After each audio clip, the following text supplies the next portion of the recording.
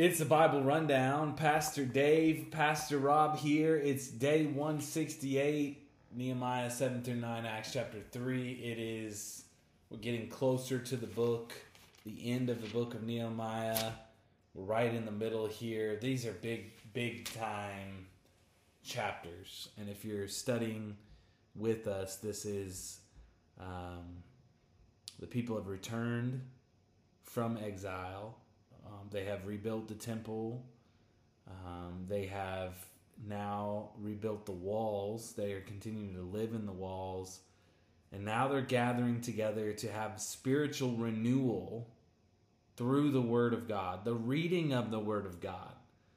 And Ezra stands up in front of all the people, and he read about 6 hours, David, from early morning till midday. He read about 6 hours the Word of God. And how he reads it is important. Yeah. So we talk about our preaching style at Northwest. It's what we would call exegetical preaching. And that is because that seems to be the biblical model for what preaching is supposed to be. Right. So, verse 8, they, being not just Ezra, right, but all these other men that were qualified to teach and help the people understand the law, they read from the book of law, so from Moses' book, the Pentateuch. They read it clearly, and the ESV has an interesting footnote, Rob. Clearly is with interpretation or paragraph by paragraph.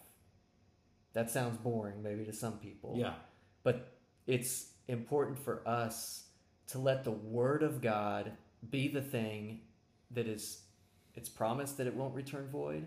So we ought to preach it as if it doesn't return void. Right. Doesn't need a lot of fancy dressing to it. No, it doesn't. Doesn't need too many illustrations Nope. that we think the hearer needs. It just needs to be delivered with the power of the Spirit, and so that the people understand what they're reading and why. Amen. So, Amen. We're squarely in Ezra's camp here, right? Yes, we are. But I think we see the reason why. What follows? Well, the prayers of the people are totally centered upon what they just read. Yeah. Chapter 9, I love this prayer. But look at, if you just read through it in detail and take your time, it's literally just recounting what they just read. Right. All of the acts of God. Yeah. From Adam up till that point, and God's faithfulness to them. Right. What a great understanding of how to preach the Bible. And I love how you just outlined for our people how they are to hear or listen to the Bible. They are to listen to it as the very Word of God. They are to listen to the pastor or the preacher as the one who is interpreting or declaring that word. I like how it says here, they gave the sense so that the people understood the reading. So the pastor is giving the sense so that they understand what they are reading, and then they're praying back that word. Now, we could probably incorporate that more in our context of praying back what we just read. That's kind of our response. We kind of have a worshipful response, but maybe even more would be like having people come up and actually praying back what we just read. And leading the congregation in that prayer, right? Yeah. And when they're giving them the sense, that's the whole idea of contextualizing it so that we understand. These people were never in slavery in Egypt. No. So they need to have the sense of what that meant to be oppressed. Oh, wait, you're being oppressed in this work of rebuilding the wall. Maybe all of a sudden you realize, like, hey, God's with it. So for us, right, this whole idea of contextualizing old ancient scriptures is just as relevant today as it was for Ezra. Right.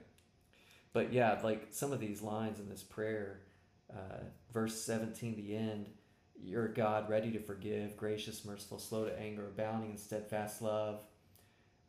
19, God is great in his mercies. He doesn't forsake us. He says that again in verse 27. Verse 28, even though the people had sinned and done evil against God, when they turned and cried to God, he heard and he delivered them according to his mercies.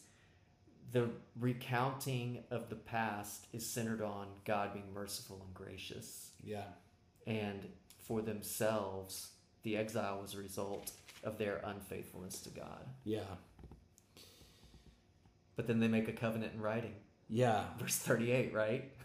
Yeah, so their response to the word of God is weeping, mourning and weeping. Their response is rejoicing. Mm-hmm. Their response is celebrating the festivals that they were supposed to celebrate to recount the goodness of God. And then it's prayer recounting who God is. And, we could say, what do we do in our worship services, right? We preach the word in order for a response to happen. Sometimes it's a confession of sin or a grieving over what we've done. Sometimes it's a rejoicing of how great and merciful our God is.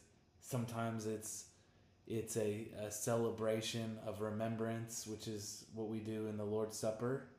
Sometimes it's a prayer, which we need to incorporate more now, of what the Word of God has told us about who God is. Mm-hmm.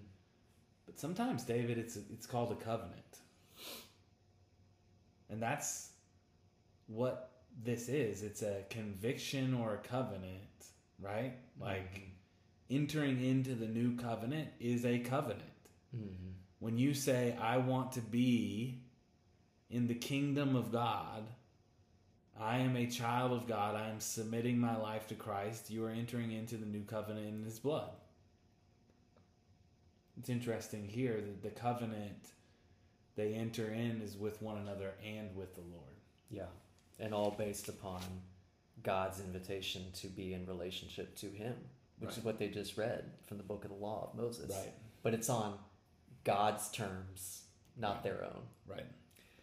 Hey, Acts chapter 3. Silver and gold have I not, but what I do I give to you. In the name of Jesus Christ, stand up and walk. They heal the lame man, and then immediately they begin to face opposition. Speaking in Solomon's portico. Peter and John carrying on the ministry of Jesus. What do you see? I love verse 15. In chapter 3. We'll start with 14. But you denied the holy and righteous one and asked for a murderer to be granted to you, which is Barabbas. Mm-hmm.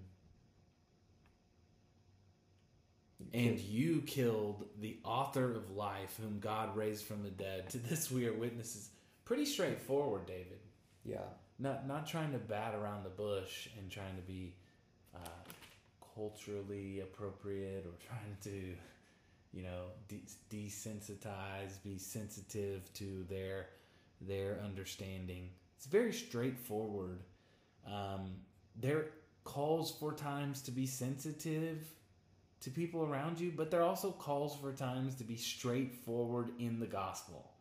I have a problem. You go way too sensitive. You go way too unsensitive to people's feelings and cultures and mindset and worldview. I feel as if the Lord calls sometimes for us to be a little bit straightforward in the way that we share the gospel.